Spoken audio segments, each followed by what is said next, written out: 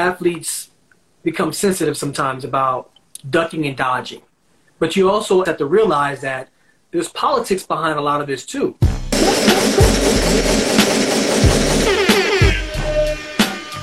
There's some people who had some issues with what I was saying in the pull-out game video.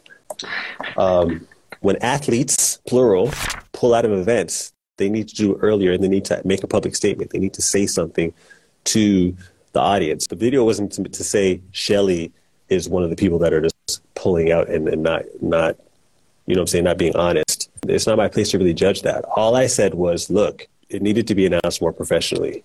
It's important for her to connect and be like, look, I'm not running because of such and such, not just a press release. What do you think about that? But you also have to realize it's not the fact that people just show up or don't show up. It's also the fact that people are supposed to be paid a certain amount and don't get paid a certain amount, or they have a standard of payment and that standard of payment has not been met. Or people may be sick, people may be injured, people may have knickknacks. Let's be honest. Shelly Ann showing up for a race like that on the heels of possibly racing Sha'Carri, she wants to be on her A game. As anybody would want to be on their A game. So it's not about just like you ducking, you dodging, we want to see you run. It's the fact that when you're a heavyweight in the game, we want to see you at your best. And then let's see that battle happen. The athletes are obviously very important. We've taken that athlete route. We can identify with that. But it's not only about the athletes when it comes to the growth of the sport. Like, there has to be a respect on both sides. The pull-out thing is becoming a theme. Especially if I was a new fan going to something and it's known for stars pulling out. After a while, I'm like, this sport, yeah. It is. Like I said, you can't always blame the athlete. I'll give you a perfect example. In Doha 2015, I ran 9.7. My next race was going into Beijing. I tweaked my hamstring at the Doha race, like the last 10 meters. Didn't tell anybody except my agent and my coach knew about the situation. We decided to tell the meet promoter in Beijing at the time, like, hey, we're not at our best, got a little tweak, but we're coming, and we want to see if it's like a day-by-day kind of situation so we can be on the track and get ready. Literally, on the day of the race, he decides, I'm not healthy enough, and he says, well, you have to leave the hotel. Like, I got to leave the hotel, and I got to go fly wherever I got to go fly to. So it's like, what do I do as an athlete? Do I out him and say, hey, I was going to race, I had a little tweak, but I was going to race, and he kicked me out, y'all. Are you likely to get in trouble if you were to be open about something like that during that time? Open, like, to the public? Yeah. But you've been in the game. You know how track and field is. I've been in the game, but I haven't been in a position where I'm, like, as influential as you were. So if you're in a situation where, like, I don't know, you got to say something. What am I supposed to say? I'm supposed to say, hey, y'all got kicked out the meet because the meet promoter didn't want me to run? I mean, it's the truth. And then we know. It is the truth, but then it's on the back of the fact that you're making someone who pays you look embarrassed publicly. There's implications that can happen in the future. Exactly. You talked to Shelly? I haven't talked to her in a while, man. We have really good conversations when we do talk, man. She is... God, bring her on the show, yo. She deep, man. She deep. No, you need to bring her on the show. I don't know. She might be mad at you, though, bro. She might be mad at you. Man, I could talk to her about it. Because I think she would see eye to eye with me as far as some of that stuff, yo. Shelly should be a huge star. And these are opportunities to connect with the fans. How can you not like Shelly? Yo, you ever heard Shelly speak? Yo, you hear her speech at the Laureus Awards? I pray that you'll be an inspiration to all Jamaican young girls, mainly the girls from my Pocket Rocket Foundation, to know that there's no limits when you believe what you believe and continue to work hard, continue to inspire the next generation of women to understand that we are strong, we are powerful, and most importantly, we are fearless. So thank you very much. She's that engaging, she's that eloquent, she's beautiful, she's accomplished. At some point, she could take Sap's job.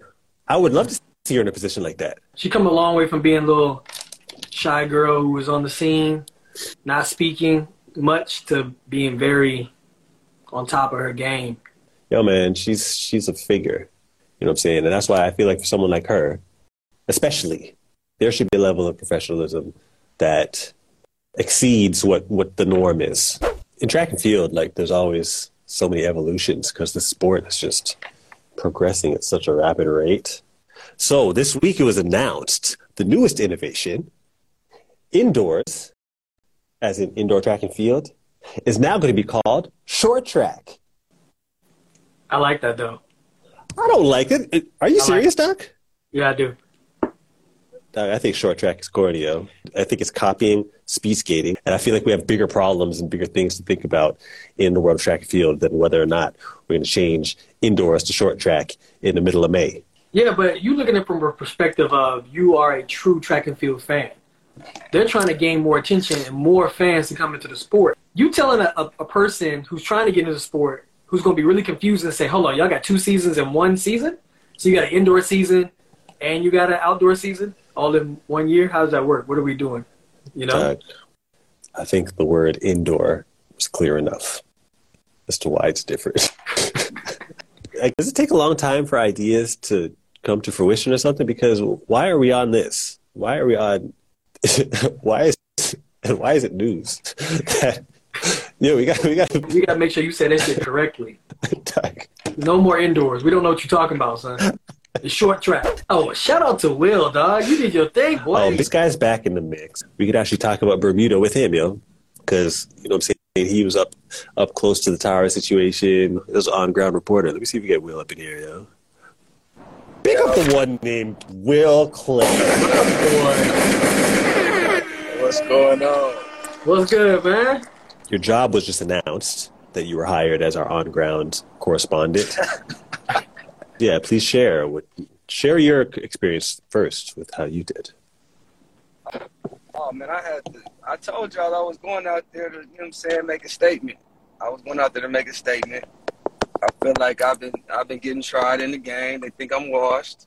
So, you know, I had to go ahead and put it down on them boys. You know, that's simple as that. So that's how you're feeling. You're feeling like people think you're washed. Absolutely. I'm out here unsponsored. I ain't getting into Diamond League meets.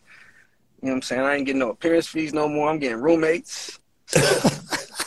Hey, so I'm going to have to take that out on everybody on the track. They going to have to feel it.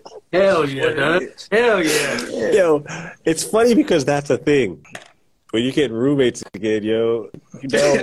Hey, you be in the room. Shit ain't what it was, yo. Shit ain't what it was. Knock on the door and the key slide in there and you be like, oh, shit. Bro, I'm fuming hot immediately. As soon as I get in the door, I'm like, ooh, they going to feel me this week. I ain't had no roommates since like 2011, 2012.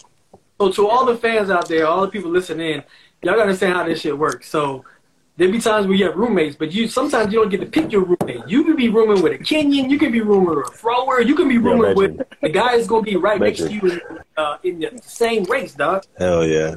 I had a triple jumper in my room. We was roommates. He was cool, but it was just the fact that, like, dang, like, y'all. You got a roommate. Tried. Nah, this is what it symbolizes, dog. Yeah. It's been too long since I've meddled, basically. Is what they saying.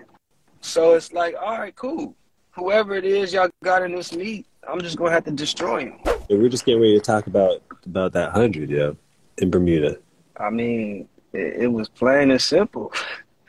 That boy Christian shot out and did it. He just took it. Gat knows better than I do, but I believe that it looked like Noah closed a lot better than he did because Christian was slowing down. But that 100 right there, Christian took him out of that race early and never looked back. That race is more of a bad blood kind of situation anyway, where they become like that kind of rivals. Yeah. They opposite ends of the spectrum. You know what I mean? One has super top end speed, one has a hellified start. And to mix that together is going to always be exciting. That's a fact. Okay. What you got? Okay. I've said Omnial is getting a medal, and I've been heard saying Christian's going to get one of the medals. Okay? So I've spoken favorably of Christian, obviously. Yeah. But Noah won that race.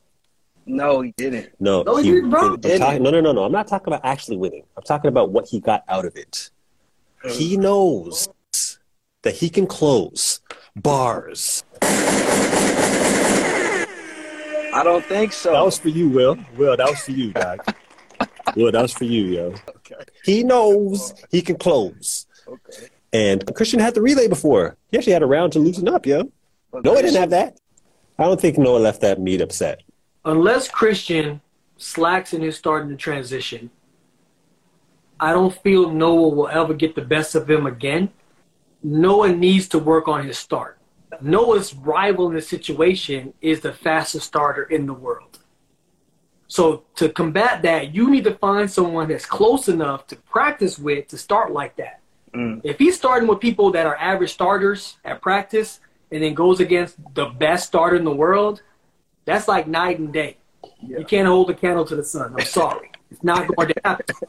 Noah is an excellent starter when it comes to the 200, but I think that he needs to have a sense of urgency. It seems like he procrastinates in his start because he's trying to build his rhythm when it needs to be more aggressive from the start. If he's even in shoulder length, like to touch Coleman, then it's a wrap. Let's talk about Tara and Quanisha. You actually, I saw you on TV. You were right there, dog. Bro, they had it going nuts. They had the stadium going crazy because Quanisha was in the lead. She was in the lead by 1 centimeter, like the whole competition. Then Tara gets on the runway. She gets on that runway, man, and like she just knows how to get it going. She had the crowd going nuts. And just her energy, bro, you feel it. She comes down there, bro, boom. They measure it, 7'11". She goes crazy. Her and her training partner, both right there, going crazy. Quanisha and Tara, they did what they had to do, and I think they both won from it, too. It was good for their event, and that's just round one. The way you've explained it and described it and how live it was, they didn't capture that. Not on TV. Tara just jumped in the see that. Shouts out to Tara, man. You should bring her in. Yo, big up the one named Tara. Yo, what if she heard us giving her ratings? Yo? You should bring her in, man. She a star, man. Big up the one named Tara. What's up, boys? What's up, lady? My ears were burning. They were burning, huh? Yeah, Your we were talking about you. What's next? I think it was a great lead up. You know what I'm saying? Great beef that led up to a great competition, right? Because I love what you gave that short interview you did with Lewis afterwards. You was like, look, I'm just trying to bring eyes to my event, to my sport. Yeah. You know what I mean? Right now it's just the European tour. I got to take it overseas. I got to show the overseas crowd what I'm about and what long jump is about. Long jump has died, and the girls are still jumping far, but no one wants to pay attention because from the eyes, it's boring. It's funny you brought up the whole European thing because I would love to see you and Jasmine Sawyers in the competition, yo.